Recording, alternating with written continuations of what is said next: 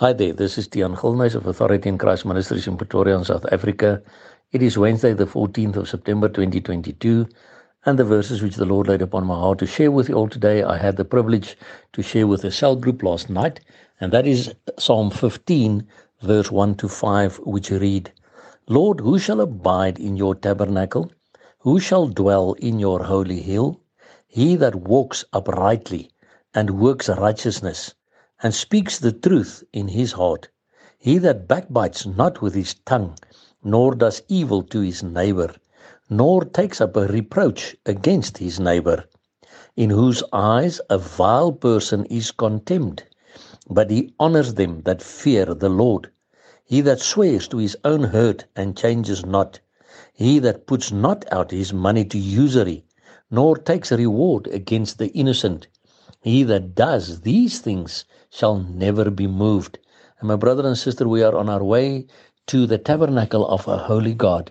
So we must understand, when we say we children of God, there are certain conditions according to which we should live, and certain things that we must do to be obedient to God.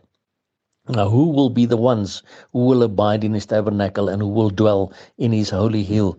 He that walks uprightly, meaning you must walk the walk and not just talk the talk, and works righteousness. You see, we must do the things of God, because righteousness means God's way of doing things. It's not just about my stand in righteousness or what it means according to what other people say, no, but I've been set free by the righteousness of God. Righteousness is something that I must do, that I must work at. He that walks uprightly and works righteousness and speaks the truth in his heart. He that backbites not with his tongue, nor does evil to his neighbor, nor takes up a reproach against his neighbor. Don't gossip about your neighbor. Don't listen to other people gossiping and saying bad things about your brother or your neighbor or whatever. Don't be a part of that. If you want to abide in God's tabernacle and want to dwell in his holy hill, then we must stop doing these things that are wrong in his eyes and become obedient to his word. In whose eyes a vile person is contemned. Contempt means despised. So you don't go along with the vile people of the world, but you must still love the person for who Jesus died. Yet we can never acknowledge their sin in the sense that I accept what they do is right. In whose eyes a vile person is contemned, but he honors them that fear the Lord. He that swears to his own hurt and changes not. So if you said, I will do this job for you and it's going to cost you this much, and you find out afterwards that you have quoted a bit too low, you don't change your quote then, because he that swears to his own hurt and changes not, because your yes is your yes and your no is your no. You're a man or a woman of your word, the Bible says.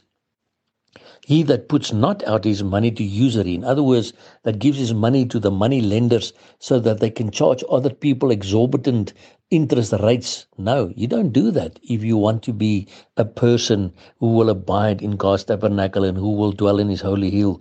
He that puts not out his money to usury, nor takes reward against the innocent. That word reward also means bribes.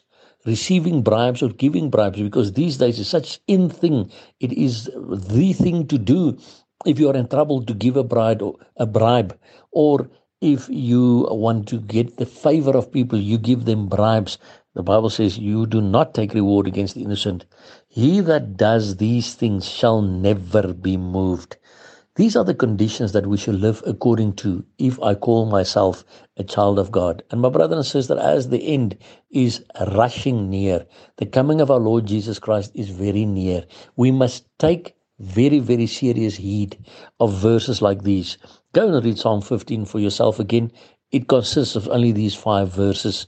And then you can just ask the Lord to reveal to you whether you are already doing these things in obedience to his word, or whether you're not yet doing them, so that you can also cleanse yourself of whatever the blockages may be, so that you can also say, Lord, now I know I can also be a child who will abide in your tabernacle and who will dwell in your holy hill.